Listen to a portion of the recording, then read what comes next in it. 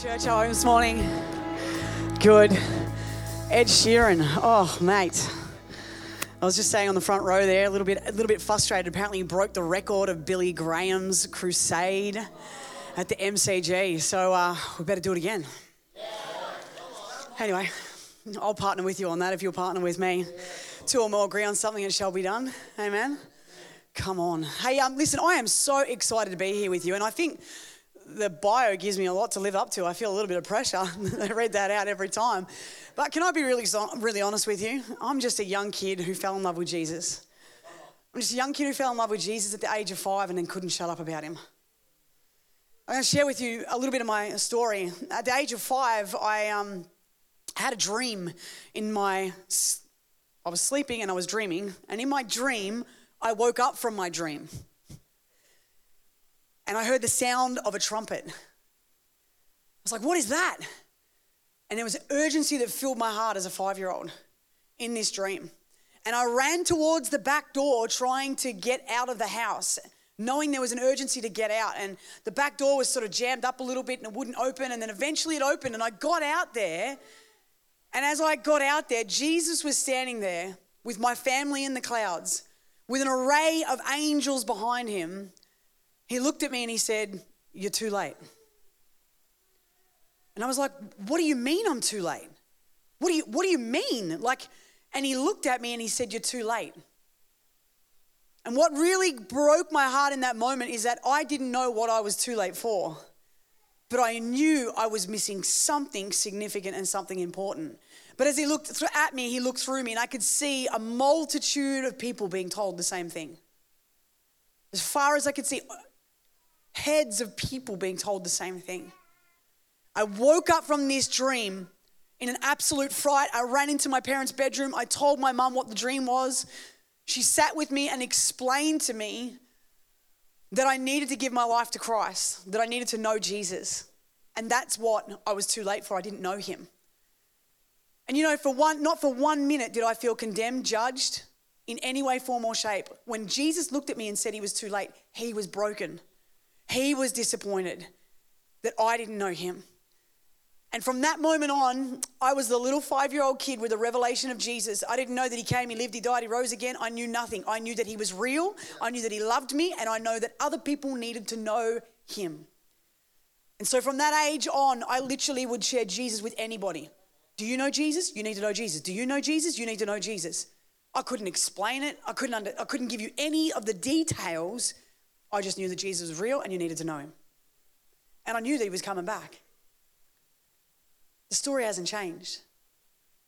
Over my teenage years, I expressed last night, passion, on fire for Jesus, reading all the books of every healing evangelist, every evangelist possible, and all the books you can think of. Smith Wigglesworth, Maria Etta Woodworth, Catherine Kuhlman. I was even reading Benny Hinn. There was all the books that I could get my hands on because I was hungry for an encounter with God. I'd had encounter after encounter after encounter, and it changed my life. But every time I had an encounter, I left more riveted about who Jesus was and wanting him to share him with others.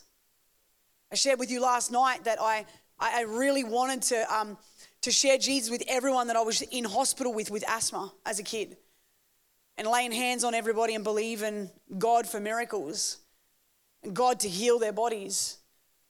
And you know, I never doubted for a moment that Jesus was who he says he was and he would do what he said he was going to do. And I believe more than ever, as a kid growing up, that craving in my heart to know him and to share him is for every believer. It's not for the special elite. It's not for someone who just had a dream. It's actually God's desire that everyone would encounter him in such a way that they wouldn't want to be quiet about him. See, this morning I was having breakfast and hearing about you as a church and hearing some of the amazing things from Charles and April just about what you're doing as a church and the Hope Center and everything that's happening.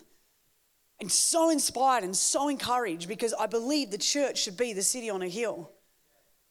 But can I be really honest with you? I think we've overcompensated on making evangelism the church's job. So today I want to talk to you about kingdom business. Because I believe that it's every believer's responsibility to be able to share the good news of the gospel.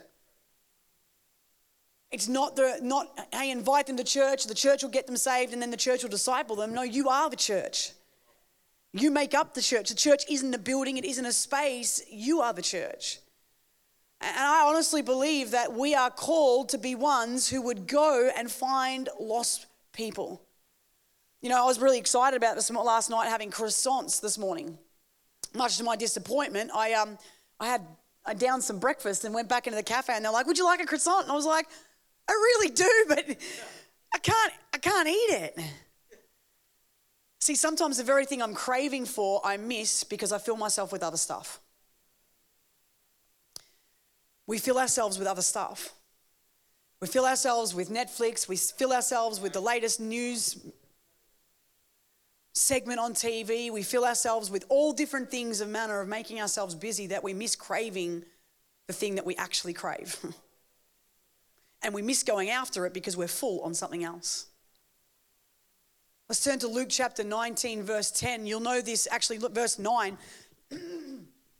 You'll know this story because it's very common in churches. But Zacchaeus is up a tree. He wants to see Jesus. Jesus sees him in the distance, comes to him, says, "Zacchaeus, come down. I'm going to hang out at your house." And literally, Zacchaeus and Jesus have this encounter. Zacchaeus, so captivated by who Jesus is, his love, and everything he was carrying, said literally, "I will give back everything that I have taken from somebody, and I will give 4 times the amount." Which is actually, I won't go into it now, but there's a whole theological reason behind that because it was scriptural. So he understood, he had a background of understanding. And in that encounter, it says, Jesus says, "Today salvation has come to this house. And for this reason, Jesus has come, to seek and to save the lost." Did you know that the word seek literally means to crave or to desire? To crave or desire. Now, everyone here this morning, you were told that you were going to get coffee when you came in here. Did you get coffee? Was it good coffee? Or who did the sneaky go to their favorite place before they came here? Because I tell you, get people who are passionate about coffee, craving coffee, they know what they want, they know what they don't like, and they know what they don't want. And to crave something, you know that feeling when you're like, "Oh man, I've got a craving." Have you ever had cravings to the point where you don't get it, and then you do what you got to do, go to work, whatever it is, and then you get the worst headaches because you didn't get your craving? Oh man, I wish that would hit the church in this season. That's my desire. That every person would be brought to a place where they're like, "Oh God, I need to seek and save the lost." See, the thing is, his heart is in our heart. We have been given a responsibility to steward that which he has given to us, which is kingdom business. See, we often so end up finishing this verse where it says Jesus came to seek and save the lost, to crave lost people, literally to desire them. And we finish the verse there and think, well, that's the end of the chapter, but it's not. It's not the end of the chapter because it rolls on to verse 11 in through to 27. And the story goes into the parable of the minas. Now, you'll be familiar with this story if you've been in church long enough, parable of the minas and parable of the talents. Let me help you understand. They're 2 different stories. The parable of the talents is about your ability and you're given according to your ability. The parable of the minas is everybody is given equal distribution of 1 mina. So we're going to read the story in verses 11 through to 27. And it says this: "As he heard these things, he proceeded to tell the parable because he was near Jerusalem." Okay, so I want you to catch that. As they had heard these things, they just heard Jesus say that he came to seek and save the lost. He proceeded to tell a parable. So as the result of this end statement, "I have come to seek and save the lost," now I'm about to give you the picture of what kingdom business looks like. So when we think kingdom agenda, we need to think kingdom business.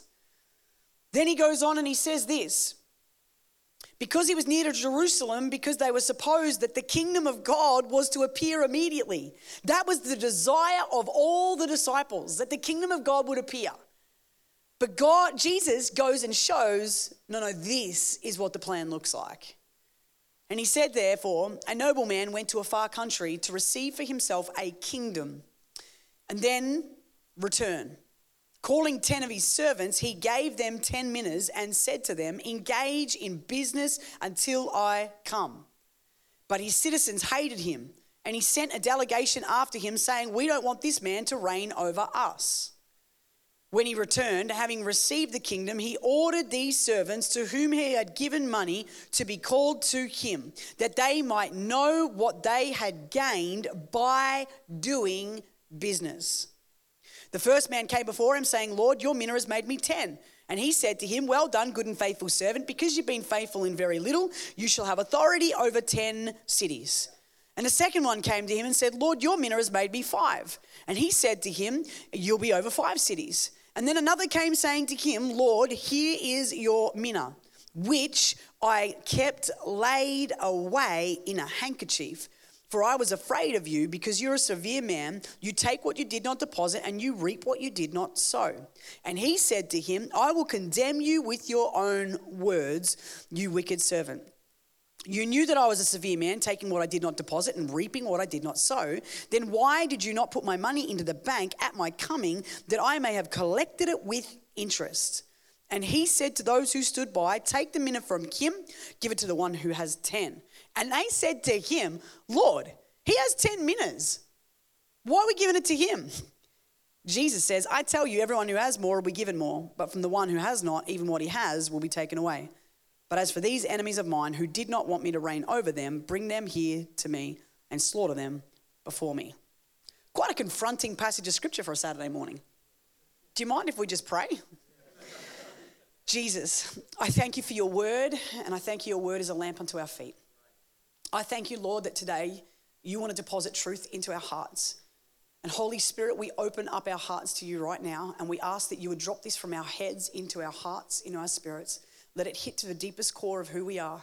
Lord, let every word of man fall to the ground, and let every word of God penetrate our hearts and produce seed that will produce a harvest. In the mighty name of Jesus, we pray. Amen. Quite a confronting passage for a Saturday morning. In this passage, we see 10 servants who have come before the master. He's called them and said, come to me. Then he's given them equal distribution. You get 1 mina, you get 1 mina, you get 1 mina, you get 1 mina, you get 1 mina. How many of the servants came back? 3. So 7. There are 7 that heard what they needed to hear, took what they had and left and did not return.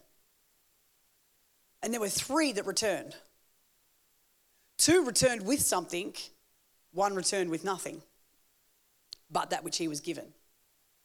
And it's interesting as we see what happens in this passage of scripture on how the Christian church can relate to this passage. And the question I have to us today is, what servant do we relate to?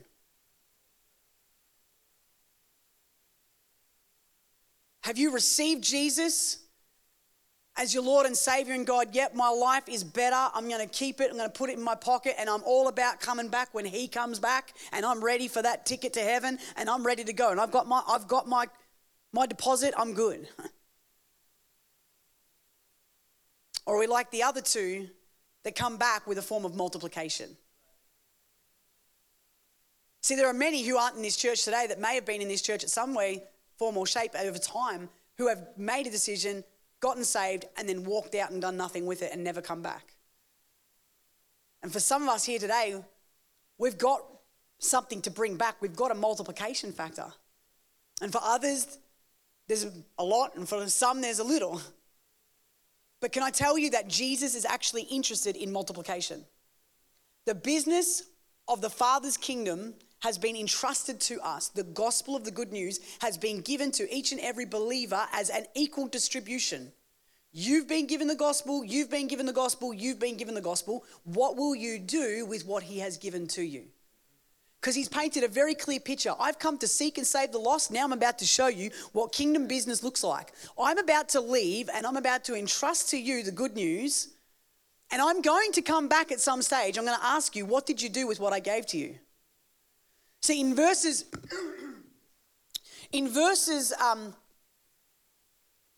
you go to verse 13, it says, calling his 10 servants, he gave to them 10 minutes and he said to them, engage in business until I come. Engage in business until I come. We have been given equal distribution, a level playing field. And the question we have from God to us is, what have we done with what he has given to us? What have we gained from what he's given to us? I was telling Charles and April earlier this morning, I used to be a youth pastor.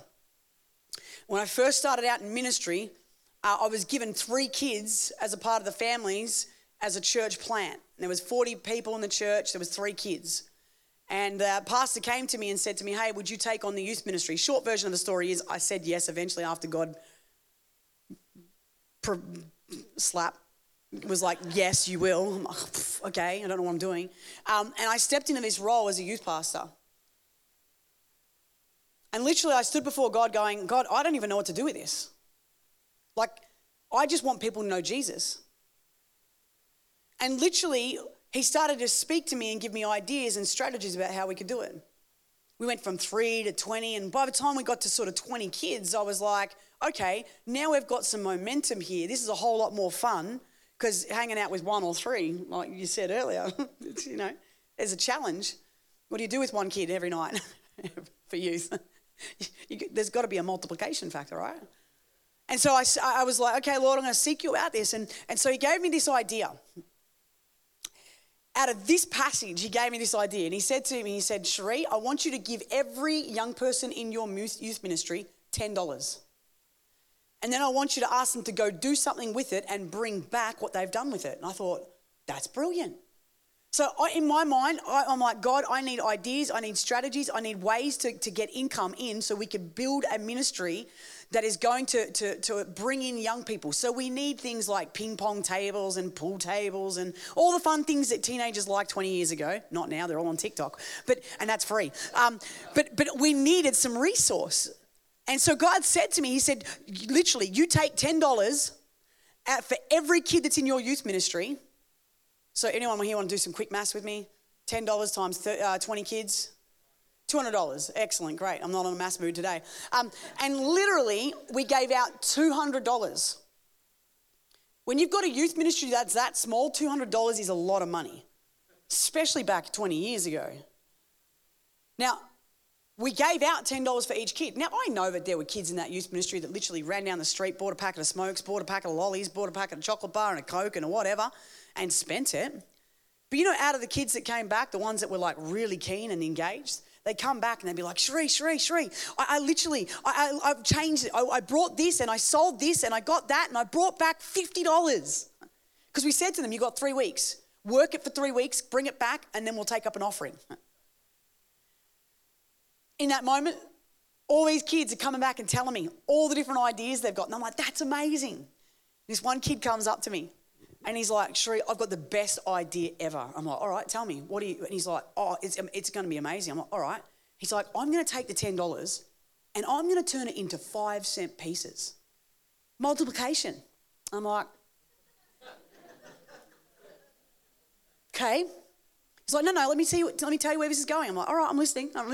At this point, I'm like, you've kind of got it, but you haven't got it, And he's like, no. And then I'm going to go out in the street and I'm going to go knock on all the doors in our area. I'm going to tell them that we've started a youth ministry for our community. And I'm going to give them the 5-cent piece. And I'm just going to ask them if they'll exchange it for something a little bit bigger. Maybe they'll give me 10 cents. Maybe they'll give me 20. Maybe they'll give me 50. This kid had so much faith. So much so that he started to rally all the other kids together that had all worked out their money. Some had spent it and some hadn't, and some had produced, and it was awesome. And he gathered them all together and he said, right, we're going to knock on the doors and this is what we're going to do. We're going to go to the front door, and he explains it to all the kids. They go out, they come back the next weekend, on the final weekend of the collection, they bring back $1,300. from $10. He multiplied it from $10 to $1,300. We bought billiard tables. We bought hockey. No, what do you call it? Hockey and all the things you used to do.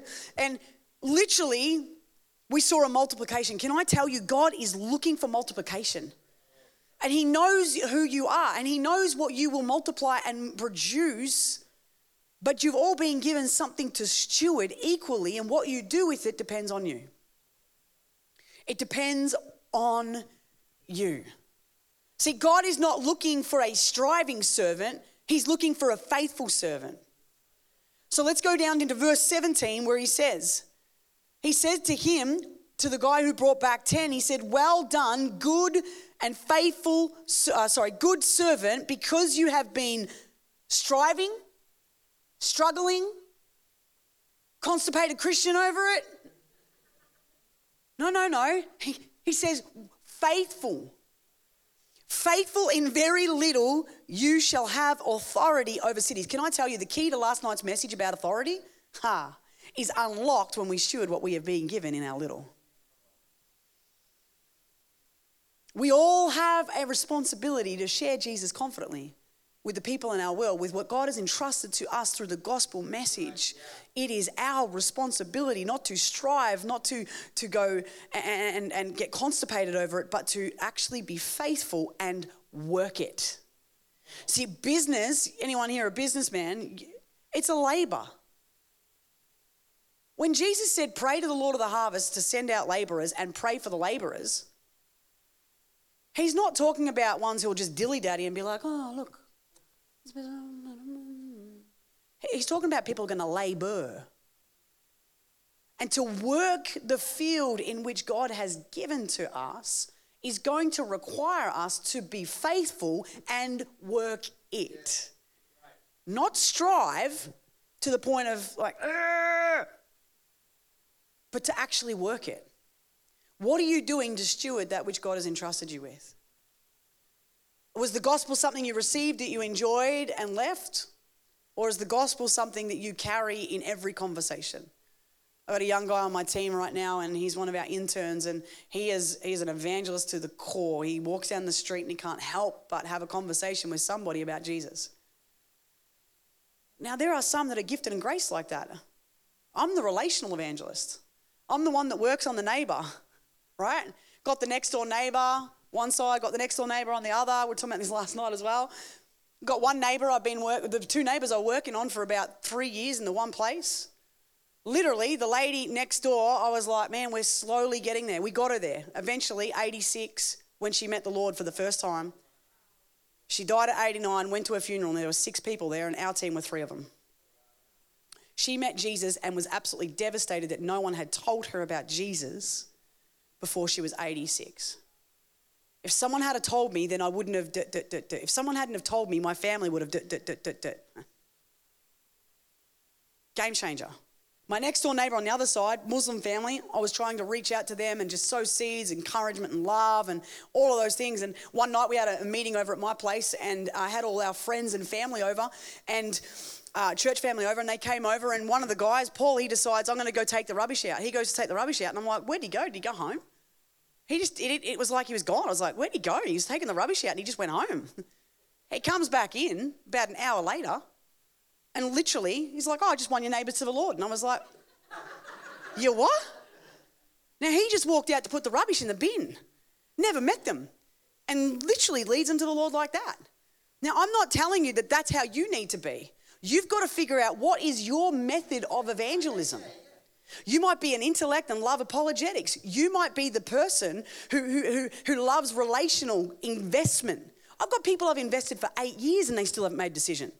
I might say they are actually more discipled than most Christians I know all the fruits of the Spirit, know the gifts of the Spirit, know prophecy, how it works, knows every prophetic word I've shared everything, know how to pray, knows everything. So when they do get saved, oh man, they're going to be on, they're saved, y'all. Because it's not my job to convict man and convince them that they need to be saved. It's the Holy Spirit's role to convince.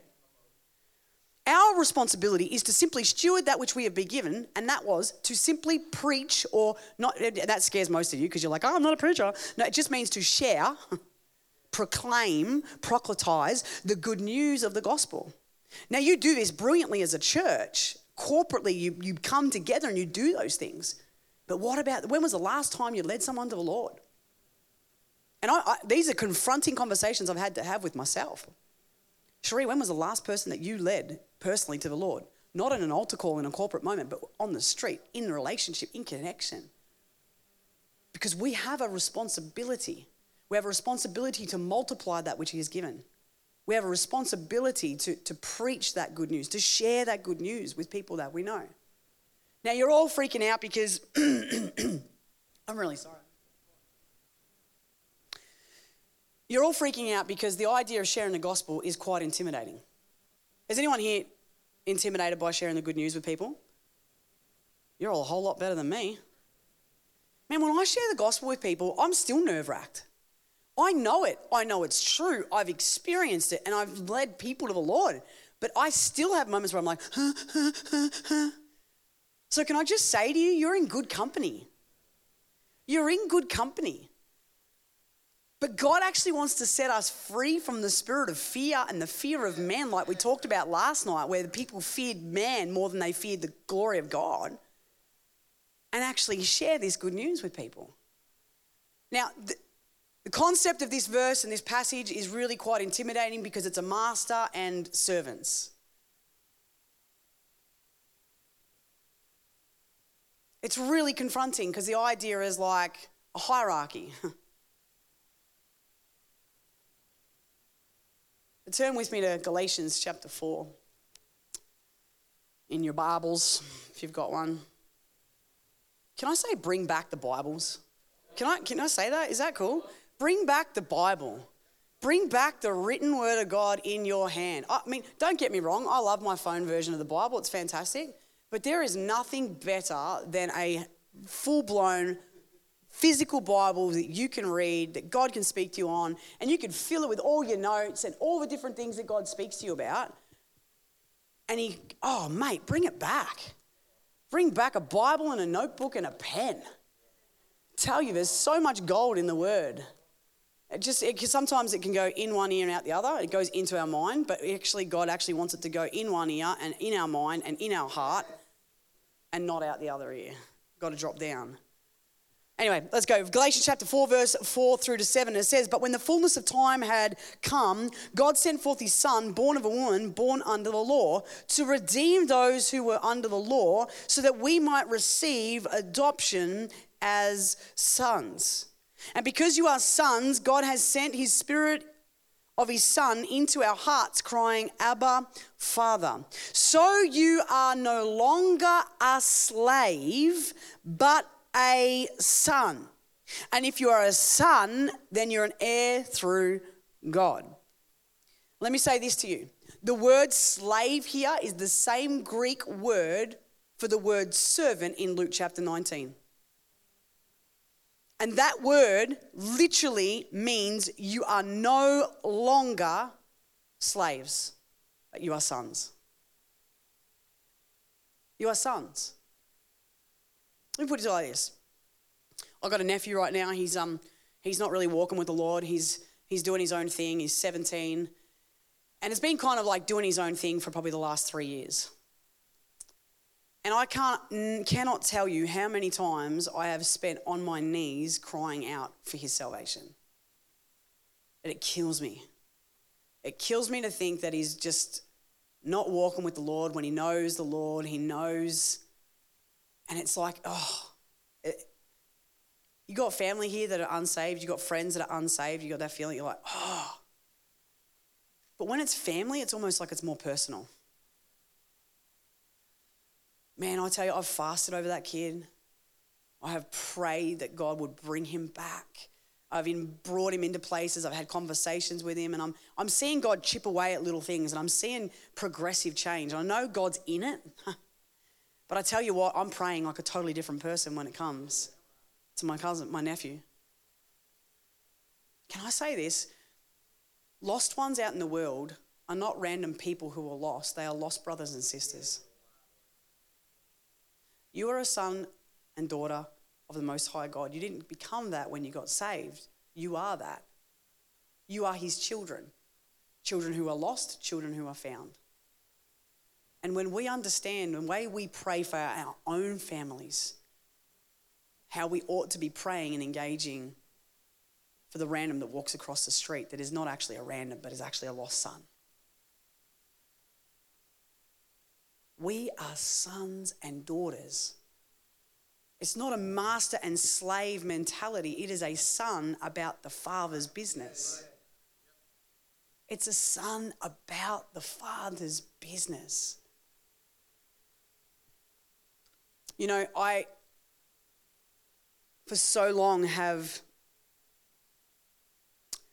been challenged and provoked by this idea of like, okay, when was the last time I craved souls?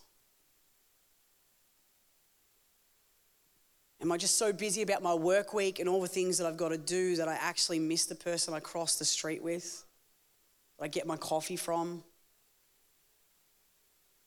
Am I so busy that the person in the gym that's leaning in for a conversation, I'm ready to jump out and go have a shower so I can get to work?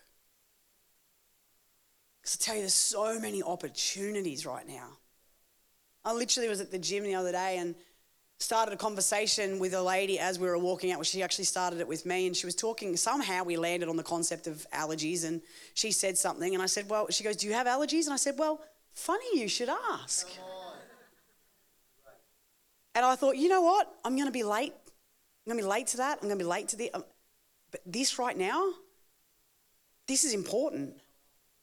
And I stopped and engaged with her for a conversation. I was, funny you ask. I told her the whole story. I'm anaphylactic. Now I'm not anaphylactic. Now I can eat nuts. And she's like, wow, really?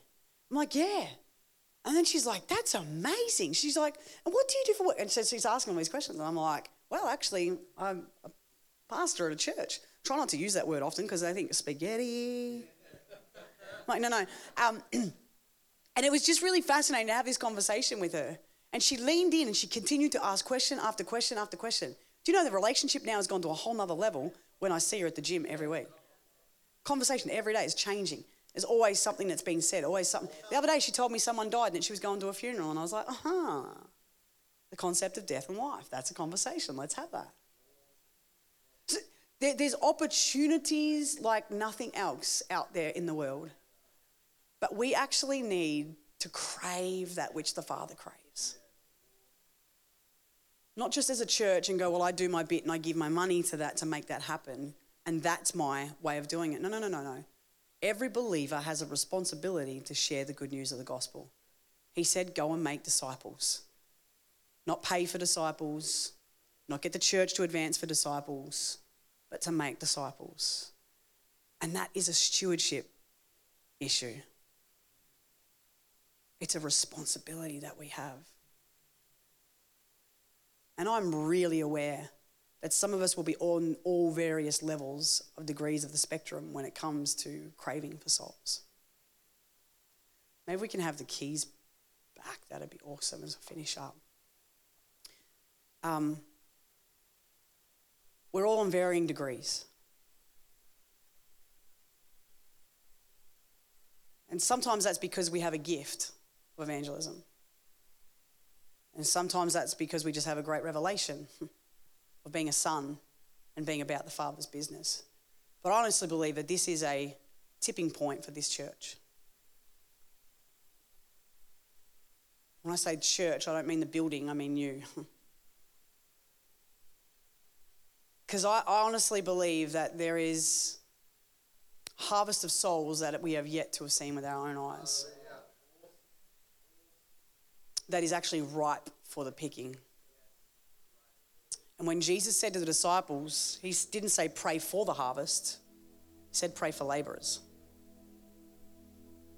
Do you know that verse is in Matthew chapter 9 and just precedes the verse we talked about last night in Matthew chapter 10 verse 1, where Jesus called them to himself and he gave them authority and he sent them out. They're actually praying for themselves. They were praying for themselves as laborers for the kingdom of God. I love praying for people to get saved, but I've been in too many church meetings where it's, Lord, send them in. Lord, give us souls, send them in. Right heart, Wrong prayer. Jesus, send them out. Send us out.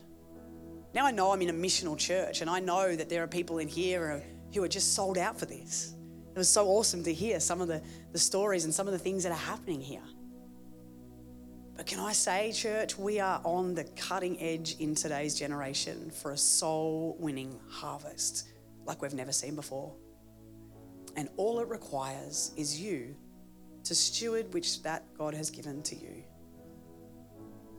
and to actually engage. As you stand to your feet, I'm going to finish with this. I used to live in the country and I used to pick fruit. And in picking fruit off the tree, there were different seasons of fruit picking. You would have coloured picking, you would have size picking, we go size picking, colour picking, and then like a strip picking. And literally what it was size picking was going up and picking off all the fruit that fitted between a certain ring so that they could make more space for the fruit that was on there to grow. And then you had colour picking, which was going towards the fruit that was colourful and ready for harvest. The difference between the two was one had to be yanked off with a special technique. I would say yanked, very awkward. It had to be taken off the tree. The other, you just simply cup your hand underneath it and it would slip into your hand. And you slip into your bag and it would make its way off. And my job as a labourer was done as I picked the fruit. You're going to find there are many people in your life. There are going to be many people in your life where you share the gospel with them and it's almost like strip picking. It doesn't go anywhere and the fruit falls into the bin, but there's space for the other fruit in your world to develop and to grow. And there's going to be seasons in your life where you walk up and you just touch the fruit and it falls in your hand. You're like, wow, that was so easy. And then there's a season called strip picking, where it's at the end of the season and all the fruit's got to come off the trees. And they send the labourers through and they strip pick all the trees right across. And as they strip pick all the trees, the fruit falls into the bins and the labourer's job is done. I don't know what season you're in as a believer, but you need to know that God is the God of all seasons. But the question is not what season is it, but what are you doing? Because each of them actually requires to touch the fruit. We're all required to touch the fruit. And I believe, church, this is harvest season. It's harvest time. It's harvest time. And some of you are going to step out of here and you're going to walk out into the world in environments of friendships and places and spaces and cafes and everything like that. And you're going to walk in and you go, how was it that easy? How was it that easy? Because I'm telling you, God is ready to move across this city. He is looking for a people that would be laborers. He is looking for ones who would steward that which he was given. You've all been given equal distribution of the good news of the gospel. And all that is required is that you would co-labor with him. So right now, why don't you close your eyes? And if you really say, Cherie, this message is provoking me, it's stirring me, it's challenging me, and maybe you're even like, I don't even know if I like this girl. Would you just posture yourself before the Father and ask him firstly to change your way of thinking about this? Some of us need to repent, and we use repent, it almost sounds like a bad word, but repent is just simply changing your way of thinking about something. And I believe all of us in some way, form or shape need our minds renewed. We need to change the way we think about this.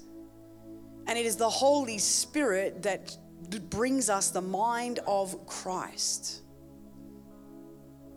So right now, why don't you posture yourself? Maybe you're going to open your hands. Maybe you're going to lift your hands right up. Maybe you're going to kneel, whatever it is as you stand before God. And I'm going to pray. And you know what the greatest thing is? When we pray prayers that are in alignment with God's word and his will and his desire, you watch him come fulfill that in your life. So Jesus, right now, I thank you for every single person across this room that has heard this message. Lord, you know them and you know where they're at on this journey, and you know where they stand as one of the servants, one of the sons of the Most High God in the kingdom business. And God, our desire is that we would serve you, Father, as sons and daughters of your house, that we would labor in your business, in your kingdom business, for the agenda of heaven to earth. And God, right now I'm praying, Holy Spirit, would you come hover over every single word that has been deposited into hearts. I pray, Lord, that over the seed, that it would take place, it would germinate, it would grow, and that literally, Lord, they would walk in as laborers for the kingdom of God and literally see a harvest coming in. Not coming into church to get saved, but literally your people being empowered to be able to share the good news with people and lead them to a point of salvation. And Jesus, I ask that in this day and in this time where, God, there is the greatest harvest that is yet to be seen, God, could we take our place in your business? Could we partner with you, Lord? Could we partner with you, Jesus? And could we go into all the world and make disciples? Lord, could we go and literally see salvation, signs and wonders and miracles following the preaching of the word? Jesus, we know, God, that it's your desire that all men might know you. And Lord, I thank you for the work of this church. I thank you for the work of the community engagement spaces that they operate in. But Lord, I thank you that you haven't called your church just to simply be an entertainment venue or to bring people into something, but to bring people to relationship in Jesus through the power of the Holy Spirit and conviction. And Lord, I pray that we would play our part, God, that we would be conversing with people. We wouldn't be trying to convince people, we'd be conversing with people to share this good news with them.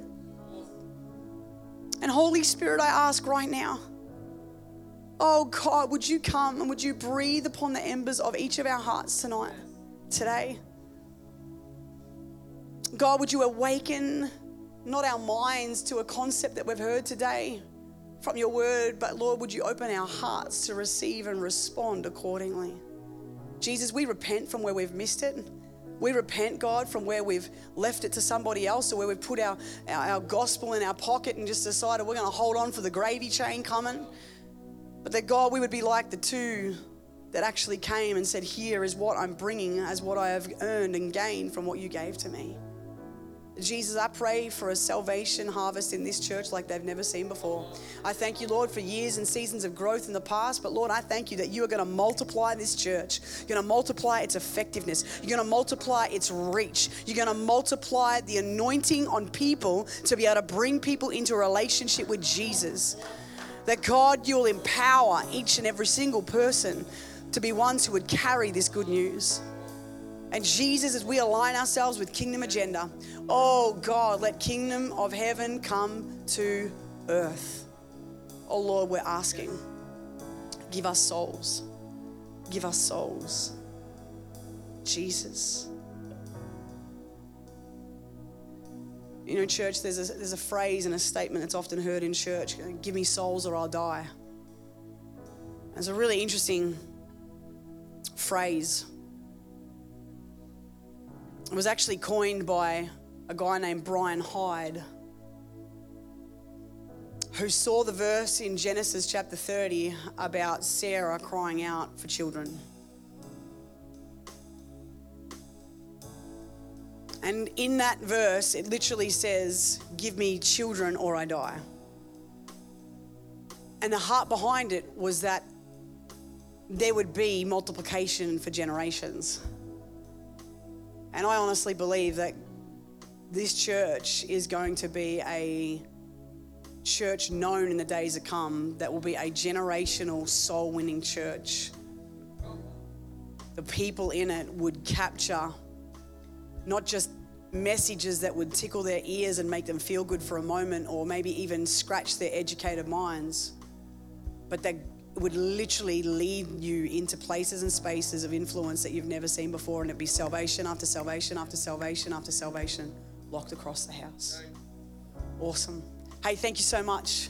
I'm going to hand back to Pastor Charles. Thank you